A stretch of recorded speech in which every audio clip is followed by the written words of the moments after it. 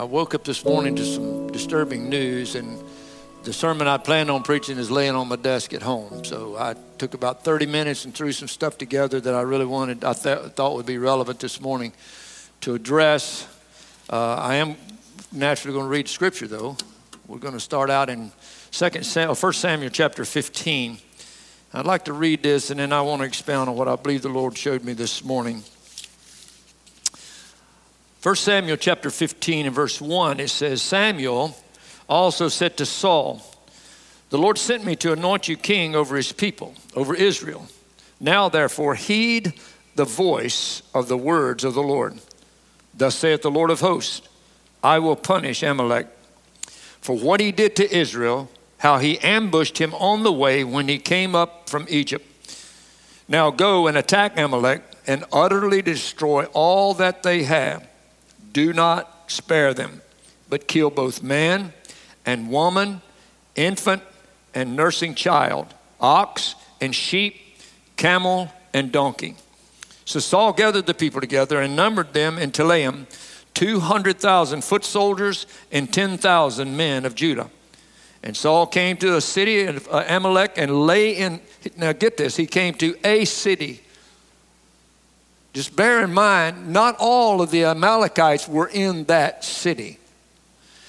And the instruction God gave him was to kill all the Amalekites, not just one city full. All right, you understand what's going on here? Okay. It's important that we see that. So he came to a city of Amalek, and he lay wait in the valley. Then Saul said to the Kenites, go, depart.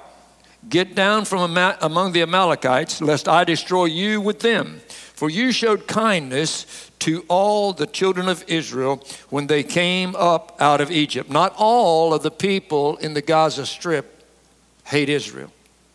We need to understand that. There's some good people there, and they're going to suffer along with the bad people.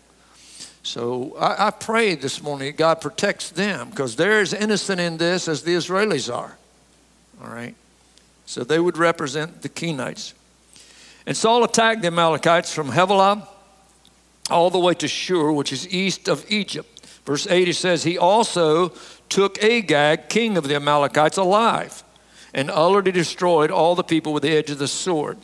But Saul and the people spared Agag and the best of the sheep, but everything despised and worthless, that they utterly destroyed. Now the word of the Lord came to Samuel, saying, I greatly regret that I have set up Saul as king, for he has turned back from following me and has not performed my commandments. And it grieved Samuel, and he cried out to the Lord all night. So when Samuel arose early in the morning, he met Saul. And it was told Samuel, saying, Saul went to Carmel, indeed has set up a monument for himself. And he has gone on around, passed by and gone down to Gilgal. Verse 13, then Samuel went to Saul, and Saul said to him, blessed are you of the Lord. I have performed the commandment of the Lord. And Samuel said, what then is the bleating of the sheep in my ear and the lowing of the cattle which I hear? And Saul said, they have brought them from the Amalekites, for the people spared the best of the sheep and of the ox, to sacrifice to the Lord your God. Can't we make excuses for our sin? Huh? Hashtag manipulation and control. Huh? Deception. Because I can do this, but I can make it sound really good like God's in it. Are you hearing me? Listen, I don't care how much people sing I love Jesus, how much scripture they read, how much prayer they have. If you're living a life of compromise and sin, it's all for nothing. It is. God gave him a command and he disobeyed that command, but he's making excuses for what he done. Well, I did it to sacrifice to God. I got a better idea than God's command. Look at all these nice sheep. We're going to give them to Jesus. Never mind the fact that I'm doing some really bad things, you know. Well, anyway, let me move on. To the sacrifice of the Lord God, but the rest we have utterly destroyed. You see how he threw his people under the bus? They did this, but we have utterly destroyed. Yeah. 2 Samuel chapter 15 and verse 1. They did this, but we have utterly destroyed. Yeah. I've did a lot of research on this comparison between Samuel and Saul. I have to be careful because I can go down many different paths here with this thing. Let me stay on track here. And Samuel, verse 16, said to Saul, be quiet, exclamation mark. In other words, I don't want to hear it. Yeah. Shut your mouth, Saul. Now he's talking to the king. He just told the king to zip it. All right? Shut up. That's what we would say today. Of course, you don't tell your children to shut up. You just tell them to hush up. All right. But anyway. Be quiet, and I will tell you what the Lord said to me last night. And he said, well, speak on. Very nonchalantly, like, okay, whatever. Verse 17, and Samuel said, when you were little in your own eyes, were you not the head of the tribes of Israel? Did not the Lord anoint you king over Israel? Now the Lord sent you on a mission and said, go and utterly destroy the sinners, the Amalekites, and fight against them until they are consumed. Why then did you not obey the voice of the Lord? Why did you swoop down on the spoil and do evil in the sight of the Lord? And Saul said to Samuel, but I have obeyed the voice of the Lord and gone on the mission which the Lord sent me. And I brought back Agag, the king of Amalek, and I've utterly destroyed the Amalekites. But the people took the plunder, the sheep, the oxen, the best things which should have been utterly destroyed, to sacrifice to the Lord your God in Gilgal. So Samuel said, has the Lord as great delight in burnt offerings and sacrifice as in obeying the voice of the Lord? Behold, to obey is better than sacrifice, and to heed than the fat of rams. For rebellion is as the sin of witchcraft. Now, in the accurate Hebrew translation, it actually is rebellion is the sin of witchcraft. And stubbornness is as iniquity and idolatry. Because you have rejected the word of the Lord, he also has rejected you from being king. Then Saul said to Samuel, I have sinned, for I have transgressed the commandment of the Lord and your words. Now, if he'd have stopped right there, he would have been good. He would have done the same thing that King David did when he sinned. I've sinned against God. But he continued on, because I feared the people and obeyed their voice. Again, making excuses. It's somebody else's fault. It's not my fault. Father, I ask you today, Lord, to teach us from your word. God, the consequences of disobeying you, the far-reaching consequences of disobeying you. And Lord, how important it is for us to know your word and to obey it, Lord. We're seeing today, God, the results of that man's disobedience. And it's horrible. So God, we pray you teach us today, Lord, in Jesus' name. Amen. I guess everybody saw the news this morning. If you didn't, we woke up this morning to the news that Israel has been under attack. It's a concerted attack. It's been planned for months, maybe even years, right under their nose, and their intelligence didn't pick up on it. Hezbollah in Lebanon and Hamas in the Gaza Strip, they're firing. Right now it is, let's see, it is 5. It's probably about 6:50. It's getting ready to get, the darkness is setting in Israel right now. So they've been all day long. They've been firing thousands and thousands of missiles. They blew through a wall and entered into Israeli-held territory, into residential areas, going door to door, taking captive Jewish families. Thousands are wounded. The last report I heard confirmed over 600 dead. And Israel right now is getting ready to put ground troops going into the Gaza Strip to execute the largest rescue mission known in human history. Church, this stuff is significant. And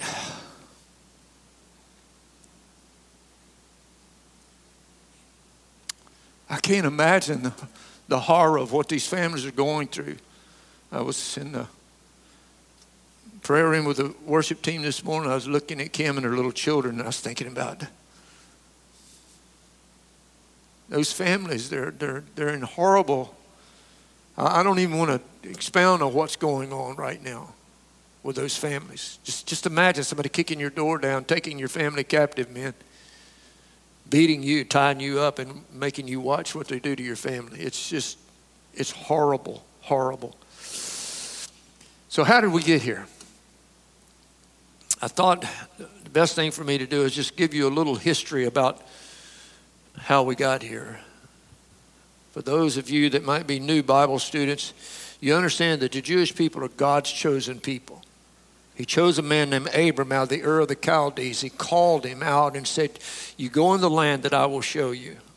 I am going to give it to you and to your seed after you. Your seed is going to be like the numbers of the stars in heaven, like the sands of the sea. We are a part of that. The Bible says if you be in Christ Jesus, then are you Abraham's seed and heirs according to the promise. So we are spiritual Jews by birth. We're not replacing the Jews. We don't believe in replacement theology. In other words, the church is not the Jewish people. The Jewish people are Jews by birth. It's in their blood. It's in their DNA. You can take the DNA of a Jew right now and tell exactly what tribe he came from. And so God called him out of the Ur of the Chaldees, and he said, I'm going to make my covenant with you and Sarah. And so his covenant was supposed to be with the offspring of Sarah, which would be Isaac. All right, we know the story. Sarah got impatient. She brought Hagar. He had a son named Ishmael, who was the father of the Arab nations. Later, he had a son named Isaac, to whom the covenant would go. And his covenant was Isaac. Isaac had a son named Jacob. Jacob had 12 sons, which became the 12 tribes of Israel. All right. And God ruled over them. He ruled over them through the patriarchs. Then he you know the story about Joseph, how Joseph, the child of Rachel, was sold into slavery. They wound up in Egypt. And through Joseph, they were brought out of Egypt. All right. And then they wandered in the wilderness led by Moses, who was their leader. Now, God is still their king. This whole time, God is their king. Then they go into the promised land led by Joshua. After that, they were led by when I say led, they were governed by the judges. And then they started looking at the countries around them, and they said, we want a king just like they have. And up until this time, God was their king. But they said, we want a king, so they established the rule and government just like every other nation. Now, we could go political here, and I'll only do this in mentioning it for 1 minute, if you'll allow me. God has always been involved in their government. There was always the king, and he ruled by the word of the prophet.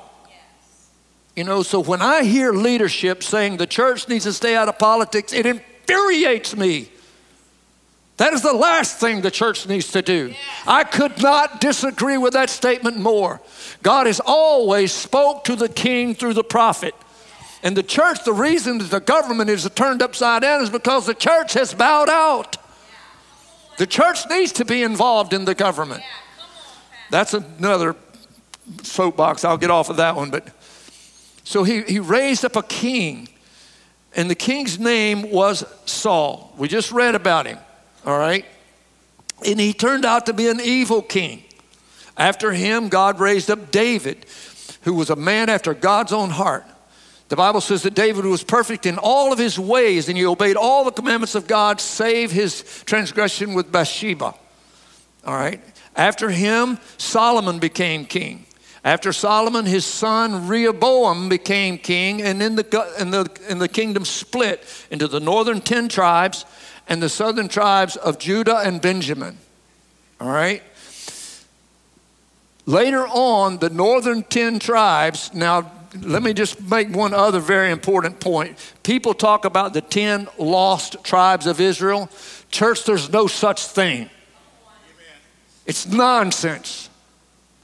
Because if you read the Bible, it tells you that men from every tribe came back to to Jerusalem. And so when the Babylonians took the southern kingdom captive, there was men from every tribe in the south, and the bloodline of the tribes is in the men. It's in the fathers. And so when they were taken captive into Babylon, all 12 tribes were taken captive there. You can take the DNA from a Jewish man today and tell that he is from the tribe of Asher. How did we get a son of Asher alive in 2023?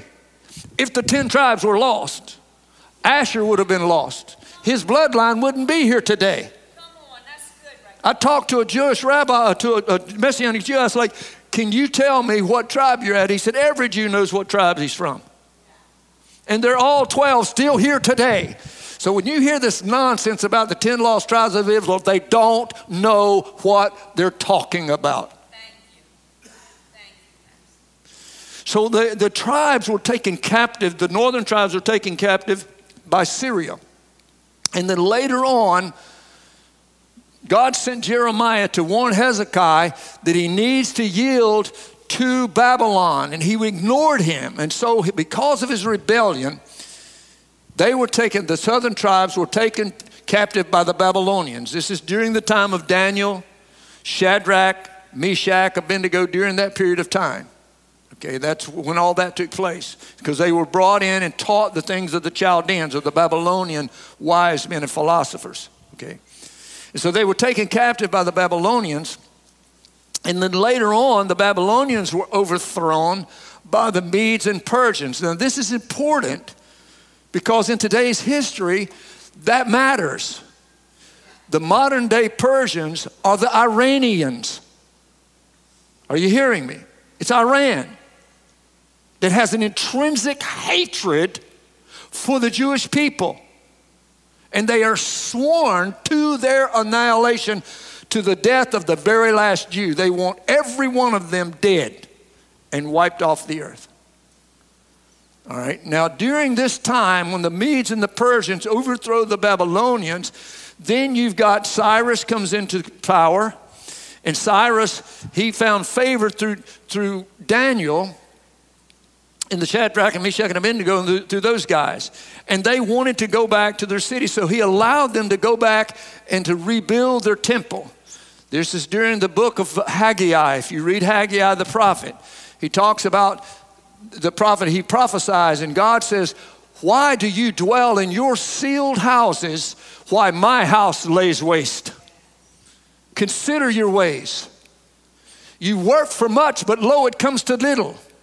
You put your money in bags, but the bags have holes in them. Consider your ways. And so what he is doing, he's calling Haggai to prophesy for the rebuilding of the temple. So he sends Zerubbabel and Joshua, the son of Josedek, the high priest, back, and they rebuild the temple during this time under the rule of the Persian king Cyrus. And then later on, Darius becomes king, and then he has a heart for Daniel. Okay, he loved Daniel, and Daniel goes back and rebuilds the wall. So he's allowing the Jewish people back into their city. And church, it's their possession. It's always been their possession. Yes. And the people who infiltrated it then thinks it belongs to them. It doesn't belong to the Palestinians. It's never belonged to the Palestinians. It belongs to Israel. Always has, given to them by God. In fact, if you want to get right down to it, Abraham was promised everywhere his foot touched. He left in Iran and went all the way to Egypt. Do you look at the map? All of that belongs to the Jews. Yes. Yes. But right now, there's a war going over a strip of land 70 miles wide and 120 miles long. Why is the eyes of the world on a piece of ground smaller than the state of New Jersey? Every morning, Jeannie and I get up, we watch the news because I want to be relevant on current events. You know why we watch the news? What do we say, babe? Israel's still on the map. Let's get up and see if Israel's still on the map this morning. The eyes of the world is on a little piece of ground 70 miles wide and 120 miles long. Why? Because the word of God is true. Yes. And what he said is going to happen, it's going to happen. That's right. When God says it shall come to pass, friend, it shall come to pass. Amen. And we know those things to be true. Now, let me fit one other story into this. During this time, there was a king named Artaxerxes. He had a wife named Estra. What was her name? Visra. Visra was the queen. And he throws a banquet and he sends for her. And she said, I'm not coming. And he said, excuse me. When the king tells you to come, you best get up and get here quick. And so he banishes her. He throws her out of the kingdom. And now he needs a new wife. And so he has all of the virgin women that's beautiful brought together, and they're trying to prepare so he can go out and like, I'll take that one. Pretty much is how it went down. Well, there was a young Jewish girl that was an orphaned by her parents at a young age, and she was raised by her uncle Mordecai. And he told her her Jewish name was Hadassah. He said, Hadassah, this may be the opportunity for you. You're beautiful and all this. And long story short, he chose her to be his wife. And so during this same time, there was a servant, and it is so important that you get this. There was a servant under his rule named Haman. Haman hated the Jews for one reason, because they were Jews. The only crime that the Jewish people are guilty of in Israel today is they're Jews. That's it. They've done nothing to anyone. They're Jews, and they're hated because Satan hates them. Yeah. I told the security team this morning, I said, I have no idea how far this will reach. Satan hates the Jewish people. Trust me, he hates the church even more. So the churches across America and around the world ought to be on high alert, because this is a spiritual thing. What's happening is not just people. They are motivated by a demonic power, fulfilling the command, the word of the Lord. God said these things shall come to pass. And they are going to come to pass. And we're seeing it right now. It's the fulfillment of prophecy. It's what we're seeing right now. I don't know the extent to which it'll go. I'm going to talk about that in just a minute. But it's beginning. And the Bible tells us when you begin to see these things, lift up your eyes towards the eastern sky, for your redemption draweth nigh. Church is getting close.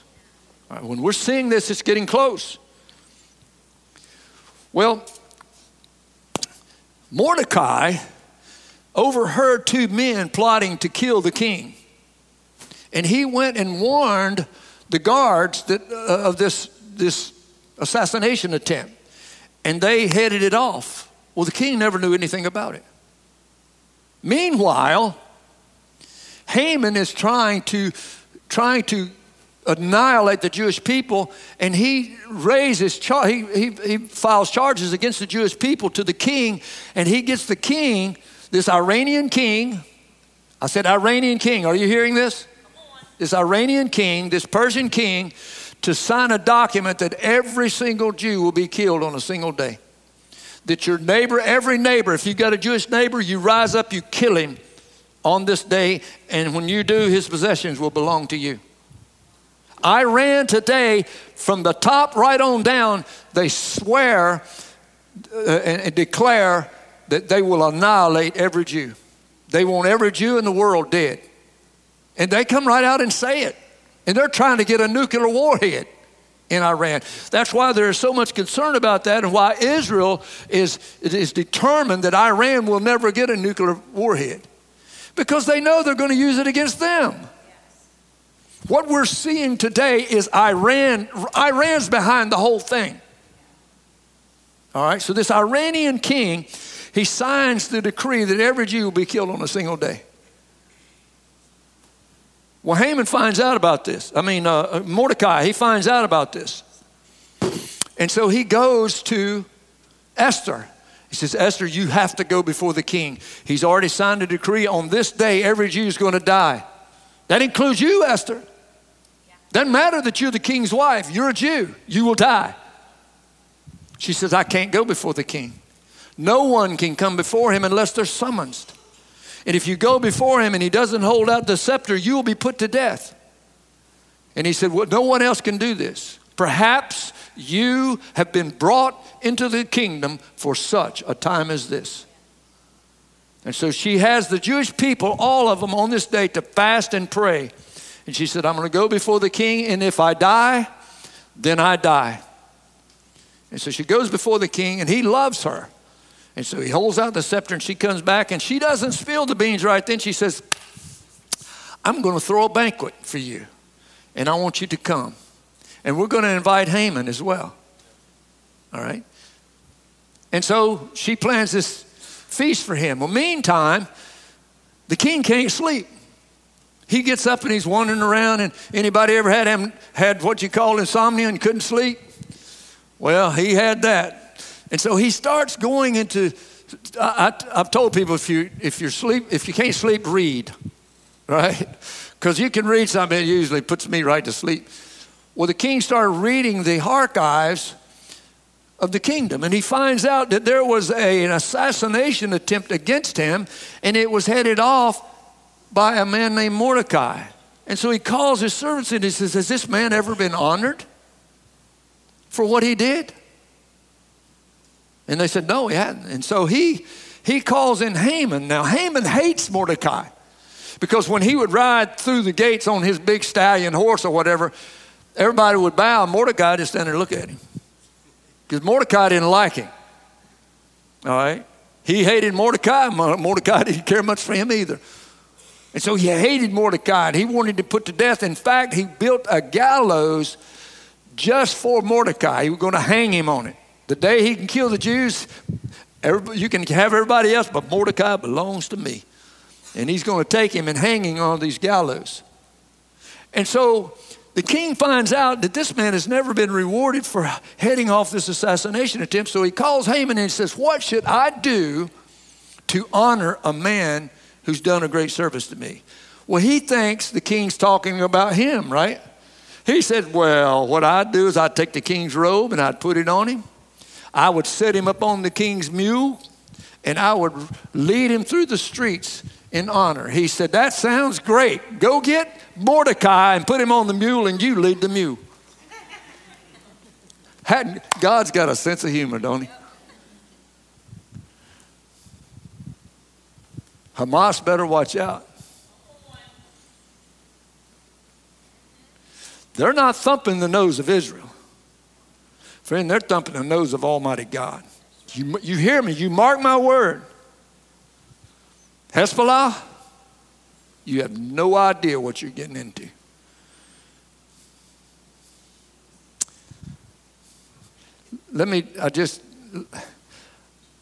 On the way to church this morning, I was thinking about this, and I remember, I probably shouldn't laugh at this, but it absolutely cracked me up every time I saw it.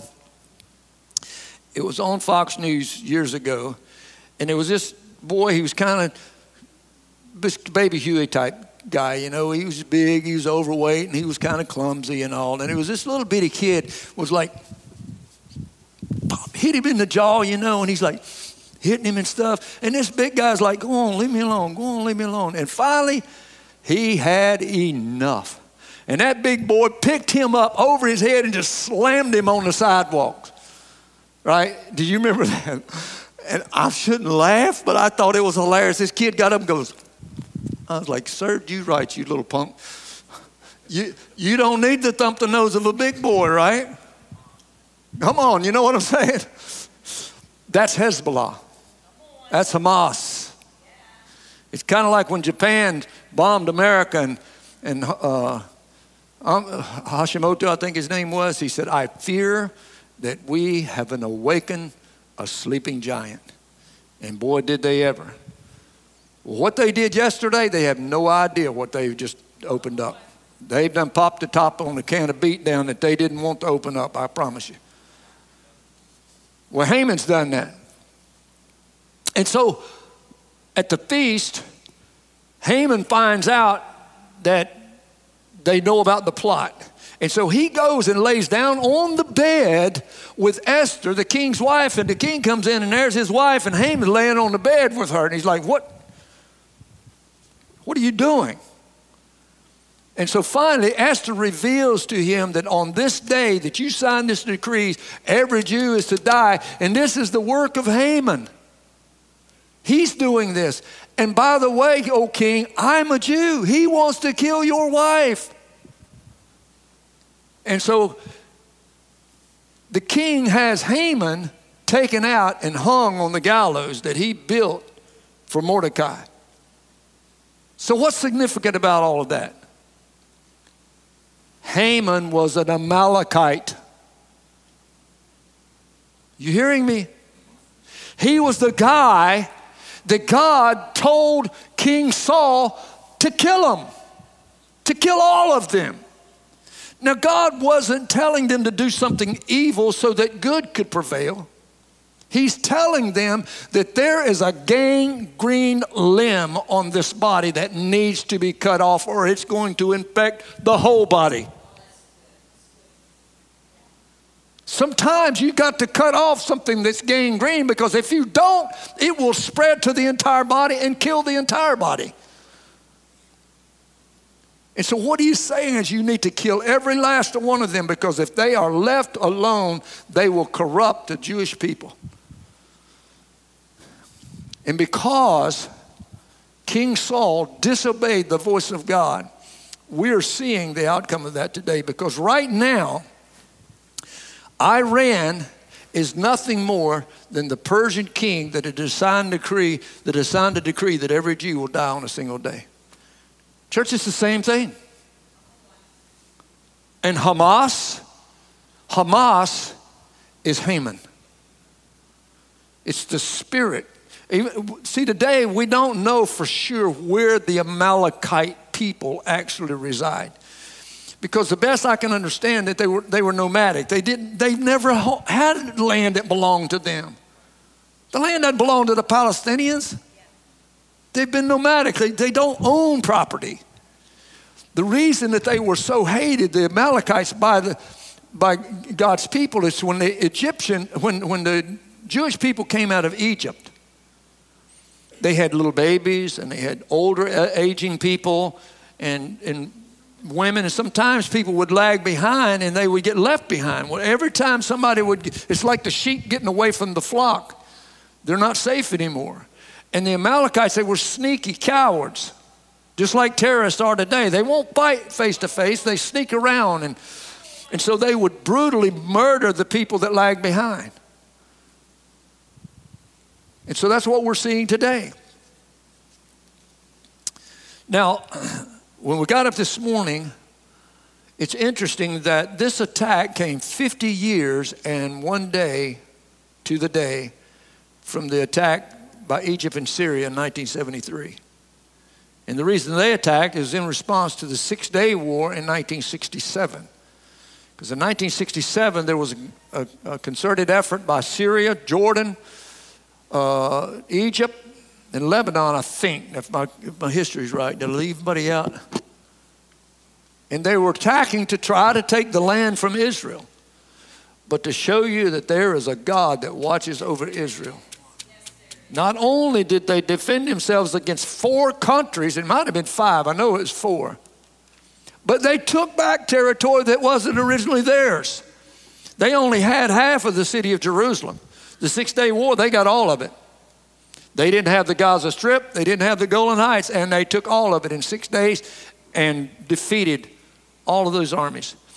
I heard, now I can't confirm that this is true, but I heard that the Egyptians retreated so fast back towards the Suez Canal that they got out of their tanks and just left them and ran. And it was reported by some of the tank drivers that there were men dressed in white with swords that stood tall, standing in their path and wouldn't let them pass. Angelic beings. Come on, God fights for Israel. But church, it doesn't change the fact that there's flesh and blood involved in this today. We sat here in the comfort of our church. We're getting ready to have an Acts 2 dinner after. We're going to enjoy our time of fellowship together. But there's some hurting people this morning. And nightfall is coming, and the war rages on right now. This morning, or sometime today, Israel officially declared war against Hamas. It's the first time they declared war since 1967 in 50 years. And they are at war. Now, what the extent of that is going to be, I don't know. I can tell you what I do know according to Scripture. We are going to see building up to the revealing of the Antichrist. We read in 2 Thessalonians, I think it's chapter 2 or chapter 4. It might be chapter 5. But anyway, I think it's chapter 2. 2 Thessalonians chapter 2, it says, lawlessness is already at work. Only he, a capital H, referring to the Holy Spirit, only he that restrains will restrain until he, the Holy Spirit, is taken out of the way. Then that lawless one will be revealed. And it goes on to describe him. It said he comes in the power of Satan, and he will stand in the temple of God and declare that he is God.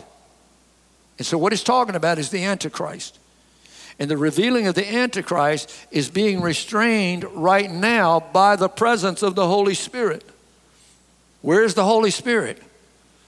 Know you not that you're the temple of God and the Holy Spirit of God dwells in you? The Holy Spirit dwells in the church. I thoroughly believe in the pre-tribulation rapture of the church. And I believe that the presence of the Holy Spirit is the only thing that's keeping the enemy at bay right now. But church, if we are approaching what I think we're approaching, when the rapture of the church comes out, when he is removed, the Bible says when he is taken out of the way, then that lawless one will be revealed, the son of perdition, who will stand in the temple of God declaring that he is God.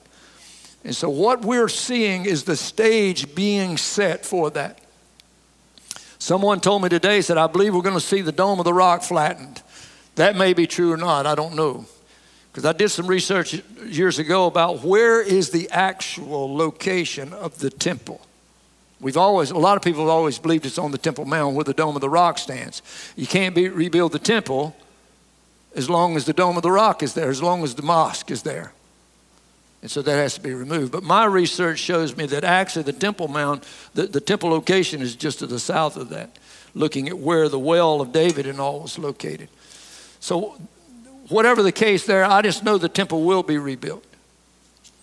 And all of this is working up towards the revealing of the Antichrist and towards the rapture of the church. And those things taking place. In the meantime, we're called to pray for the peace in Israel. You know, and we shouldn't wait for something like this to happen before we pray for the Jewish people. And we don't.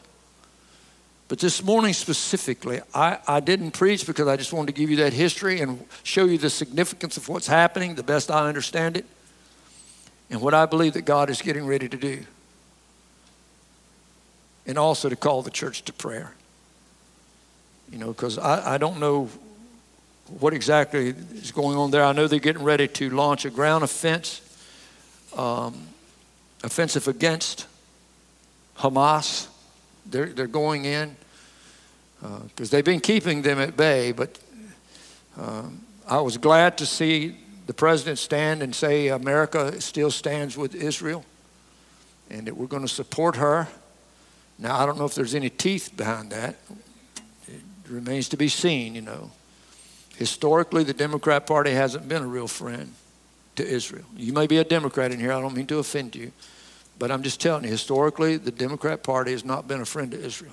In fact, there's some in Senate and the Congress that hate Israel. You know, so I don't know if there's any teeth to that promise or not.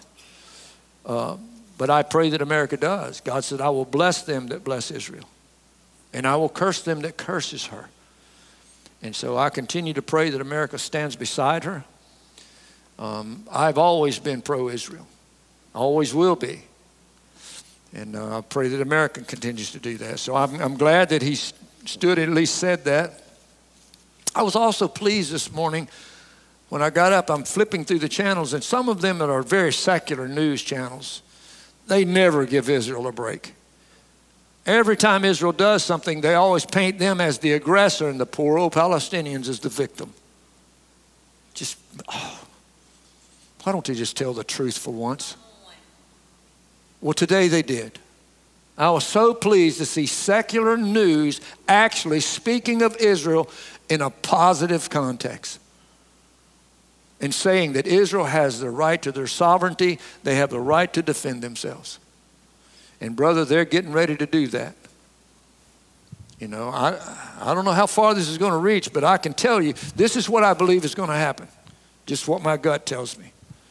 At some point, you have to understand these are people that attack them are people that has for millenniums has hated Israel. For millenniums, they are sworn to the annihilation of every Jew. But according to Scripture, at some point, they're going to make a treaty with Israel, a 7-year treaty, which will mark the beginning of the 7-year tribulation period. 3.5 years into that treaty, it will be broken by the Antichrist. At that point, Satan himself will enter that man. It'll be a human being, a man. The beast is not a machine in Belgium, just so you know. The Antichrist is a person. And in 3.5 years, Satan himself will enter into the Antichrist, and there'll be a bloodbath like the world has never seen before. And so at some point, the point I'm trying to make, at some point, the people that are sworn to the annihilation of Israel will sign a peace treaty. What will it take to bring them to that point? I think we're getting ready to see what it's going to take. Because I got a feeling that what is getting ready to happen over there, if you were a Jewish soldier right now, and they just took your neighbors captive, and they are doing unspeakable things to the women and children and men, that's your friends, your families, what are you going to do? Every Jewish soldier right now, no matter what his political position, because they're divided politically like we are here. They got all kinds of different parties. I think we're pretty much a two-party nation, Republicans and Democrats. Over there, they got 4 or 5. So no matter what their political arraignment, no matter what their issues are, right now they are as united as they've ever been. And they are each and every one 110% in. And brother, they're getting ready to go in there and do some serious knockdown. And I believe that it's going to be so severe that the Hezbollah, Iran, and all the rest of them is going to finally say, all right, look, what do we got to do to come to the table and make peace with you? It's got to happen at some point. And I believe we're seeing the beginning of that taking place. I could be wrong, but I don't think I am. In the meantime, it doesn't lessen the suffering. Thousands of people wounded. You know, I think about here in America when COVID hit and our hospitals didn't even have room for everybody. Over there, they've got less medical facilities than we do here. And thousands of people are flooding their hospitals. And thousands more coming probably. Thousands of missiles being fired in nonstop. America, I hope and pray, is going to continue to support their Iron Dome progress because they're going to take a lot of missiles to keep those missiles from coming in and striking. And they don't get them all. Some of them gets through. You know, I remember I was at my backyard one night and over Holly Grove, it's like through the woods from my house, they were having some kind of fireworks or something and I didn't know about it. All I'm hearing is just boom, boom. I'm thinking, dear God, are we being attacked? What is that? But suddenly it dawned on me, what would it be like to be sitting in your living room and all of a sudden your neighbor's house just explodes from a missile hitting it. And you hear one over there and one over there and one over there and they don't stop. See, in Israel, hearing sirens to get into bunkers because you're under an aerial attack from missiles is a common occurrence over there. We have no idea what that's like. And right now, it has been multiplied by thousands. Church, we need to pray for these people. And I believe that today, all around the nation, I hope the churches are doing the same thing that we're doing today. I pray that this will unite the church, because the church, wokeism has entered into the church and is taking the church into a path that's just ungodly and turning their back on Israel. Hopefully, this will wake up the church in America to get back on track. So what we're going to do, I'm going to ask the worship team if they'll join me up here on the platform. And I asked Hunter if he would just put on some music or play something for us. And I'm going to ask you if you would just join me as we come to the altar for the sole purpose of praying for the Israeli people today. Pray for their military. Pray for these families that's been taken captive. Pray that they are delivered from this. God, protect them. I won't even let my mind, dads, come on. I won't let my mind go there of what.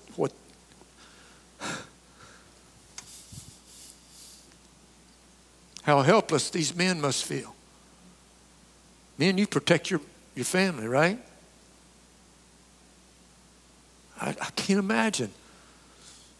And it angers me. I have to be careful I keep my heart right, you know. 'Cause kill the Amalekites. All of them. Why? Because it's gangrene. But at the same time, there's some Kenites there. All right, remember that. There's some people there, and they may be of the same, they may even be family members. Because there are some Christian Arabs in that region. They're our brothers and sisters in Christ. They're caught up in the middle of this. They don't want this any more than the Jews do. So you can't just let hatred come into your heart just because they are of that nationality. We have to place the blame where it belongs. It belongs on the terrorist that's taken the stance that the Amalekites have taken. And God says annihilate them. That's not just an Old Testament thing. I believe that God is with them. Eventually, this is leading up to Gog and Magog attacking Israel. And the Bible says that Israel don't have to worry about that fight, because God's going to take up the battle that day and consume them with the fire of his mouth. In the meantime, we saw God step into the scene in the 6-day war and do things that were miraculous. I believe that God's going to do that again, because he's not going to turn his back on Israel.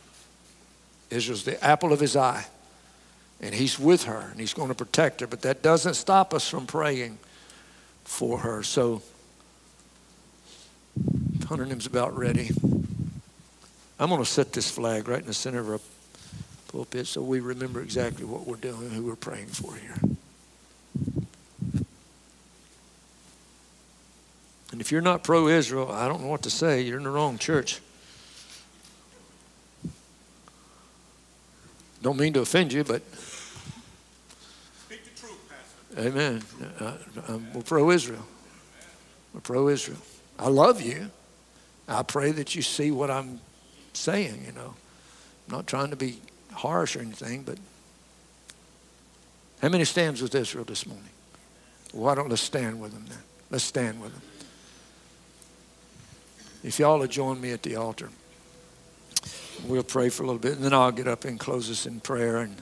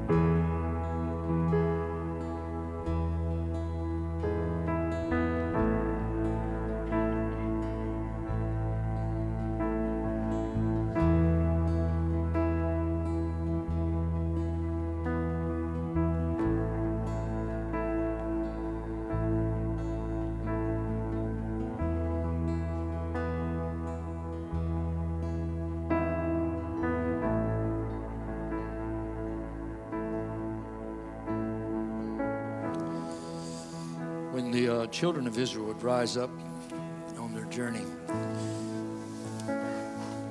they would cry. They'd have a crier, and he would cry out, "Rise up, O God, let the enemy be scattered." The whole time they were wandering in the wilderness, they were surrounded by the enemy. And God did rise up. And the enemy was scattered. And that's my prayer today. God, rise up. Let the enemy be scattered. It happened in the 6-Day War. I believe it's going to happen again. You know, I pray for the military that God protects them. He gives them great victory. I pray for the fathers in those homes that were where their families was taken captive, that a supernatural power comes upon them and they're able to defend their families. After the Holocaust, the Jewish people said never again, because they were a passive people, but never again. The Jewish people are fighters today, and they have to be. Americans are fighters. We fought for our freedom, and we fought to keep it. We fought for the freedom of a lot of other people. People want to paint America in a bad light, and she's not perfect. I get that. But there's a lot of people free today because American soldiers bled and died on their soil to set them free and to keep them free. We should never forget that. And it's not unchristian to fight. I did a whole sermon on that. Your right for self-defense is biblical. And Israel has the right to defend herself.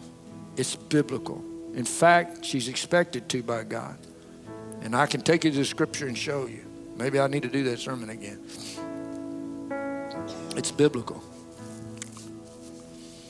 And so I pray for the soldiers that God will just give them great victory. I pray the fathers in their homes, God, give them a supernatural power to defend their families. Somebody kicks through the door, I hope they meet on the other side of that door and Israel is standing there with whatever he's got. I don't know what an Israeli weapon looks like, but there's a lot of them over there, I know that.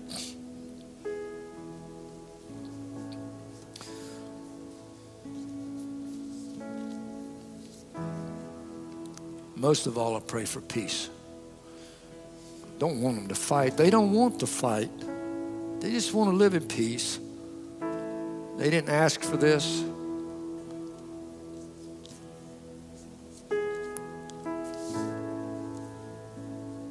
Just like when Japan bombed America, we didn't ask for that either. And they woke up a sleeping giant. Well, I pray that the giant they see is dressed in white. Amen. And he rises up. When I was praying, I was reminded of the fact that one angel drew his sword, and with one swipe of his sword, 70,000 men died in the Bible. I'm like, God, send a whole host of them over there with their swords drawn to do battle for the Jewish people. I'm not just exaggerating. God, send the whole heaven's host to fight for them. And I believe he will. I believe he's going to. I do. I believe that.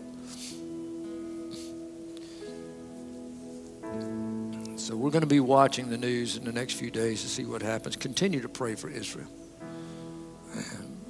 Is Benjamin Netanyahu, is he in command now, right? They switched back and forth so many times. Benjamin's back in there now, isn't he? Benjamin Netanyahu. From what I know, he's a good man.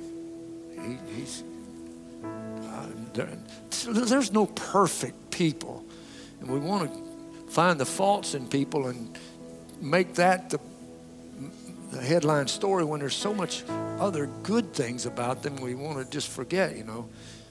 Maybe I'm sticking out of turn. I don't know if he's a corrupt man or not. I think he's a good guy. Good or not, he's in charge of the country. Let's pray for Benjamin, that God will guide him. Can you imagine being in his position right now? The responsibility that he has, the decisions he has to make. They need our prayer, you know. Pray for Joe Biden. God will lead him. The Senate, Congress, people leadership here in America.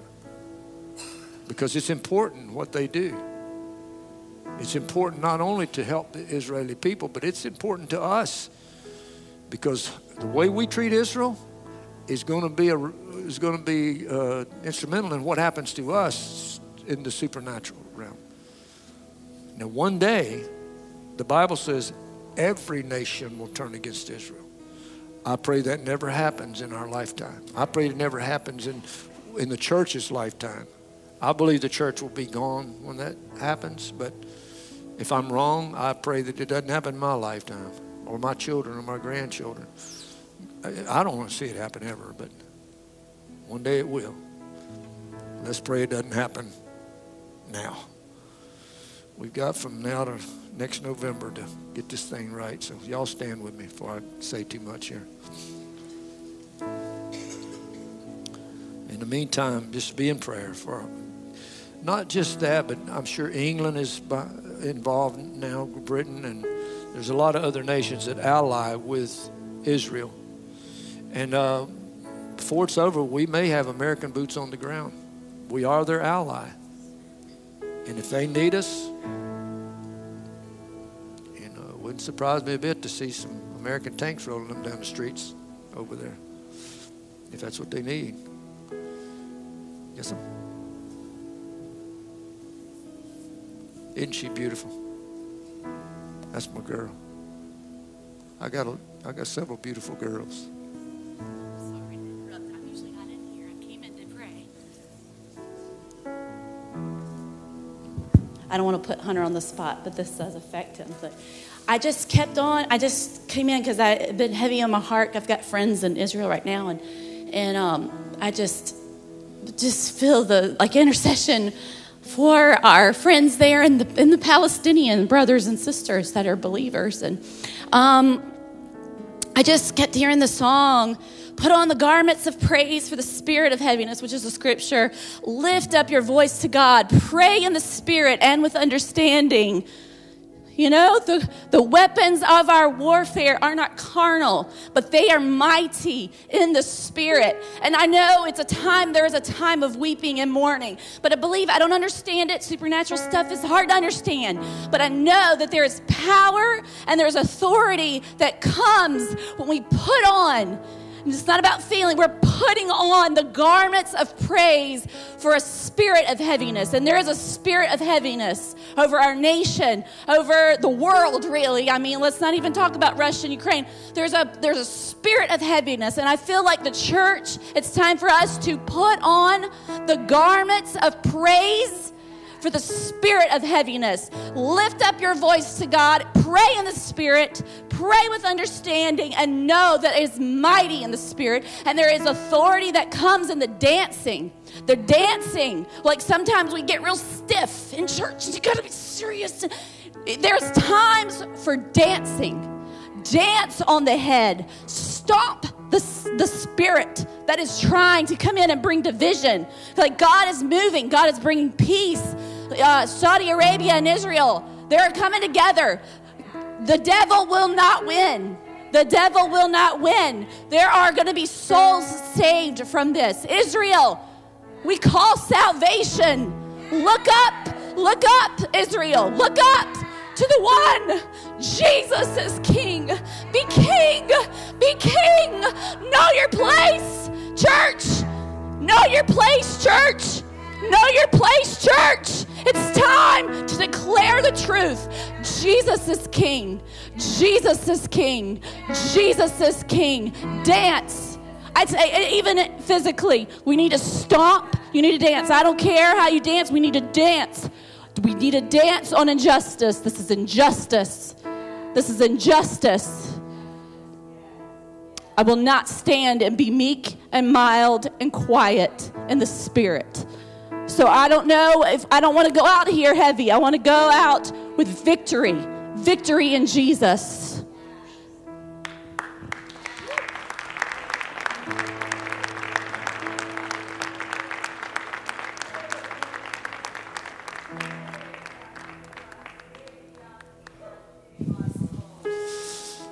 Well, amen. Let's close with a song of victory then.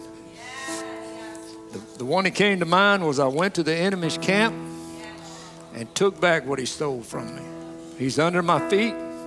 Because that fits what I believe the Lord just said right through Charity, okay?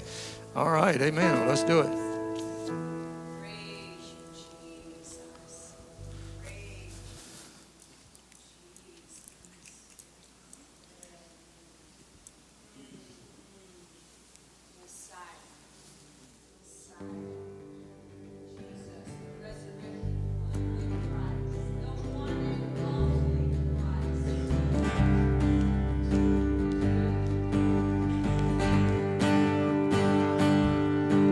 Well, I went to the enemy's camp and I took back what he stole from me.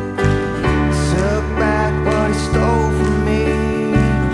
Took back what he stole from me. I went to the enemy's camp and I took back what he stole from me. He's under my feet. He's under my feet. He's under my feet. He's under my feet. Satan is under my feet. Well, I went to the enemy's camp and I took back what he stole from me. I took back what he stole from me. I took back what he stole from me.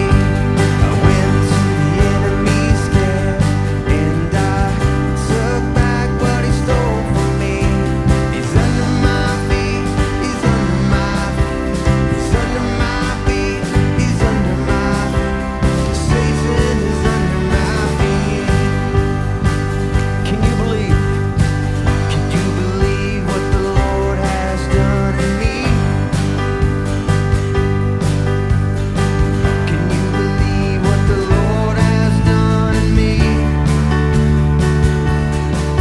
Oh, he saved me, cleansed me, turned my life around, set my feet up on the solid ground. Can you believe what the Lord has done in me? Let's sing that again. Can you believe what the Lord has done in me? Can you believe what the Lord has done in me? Well, he saved me, cleansed me, turned my life around, set my feet up on the solid ground.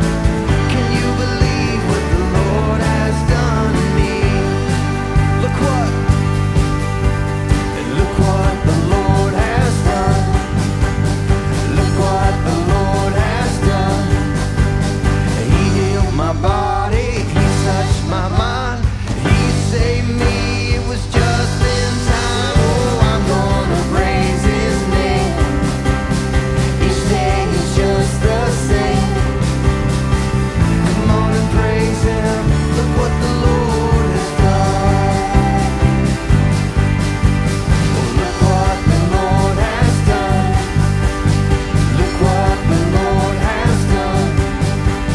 He healed my body, he touched my mind, he saved me, it was just in time. Oh, I'm gonna praise his name.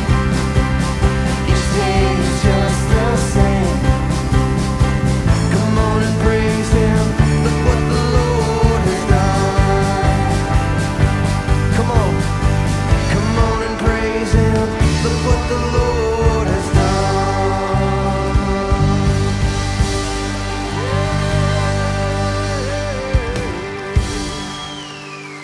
Hallelujah, hallelujah, hallelujah. You know, we first started church, we did a bunch of dancing. I used to tell people, if you can't get it off the ground, then just move it around. I was younger back then. I could get it off the ground a little better than I can now.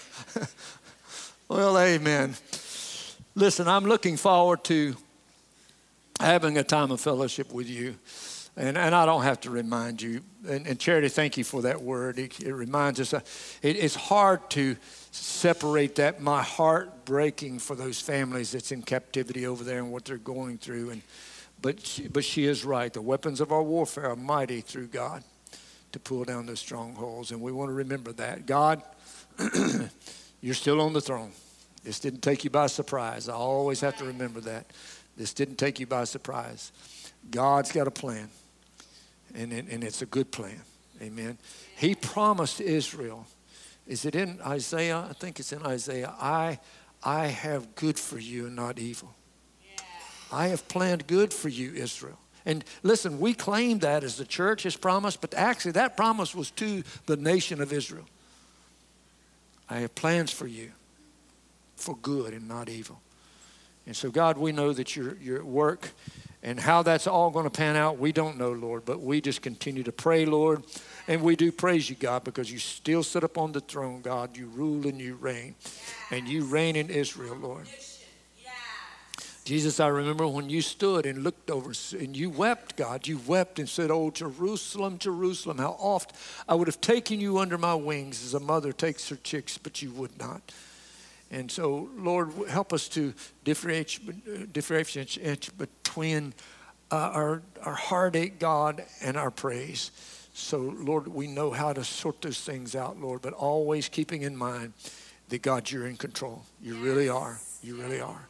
Now, Lord, as we go and sit together, Lord, at the table and have fellowship, Lord, and break bread together, Lord, you commanded us to do that, Lord. And you said in the book of Acts that they went from house to house, breaking bread and fellowshipping one with each other. So, Lord, I pray that you bless our time of fellowship today. God, bless our food.